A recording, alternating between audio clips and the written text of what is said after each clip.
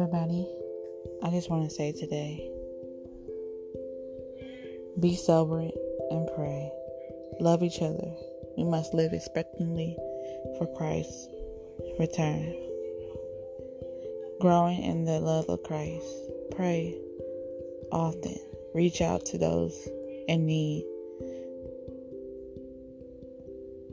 Our possessions, our money, our fame, any of that doesn't last always.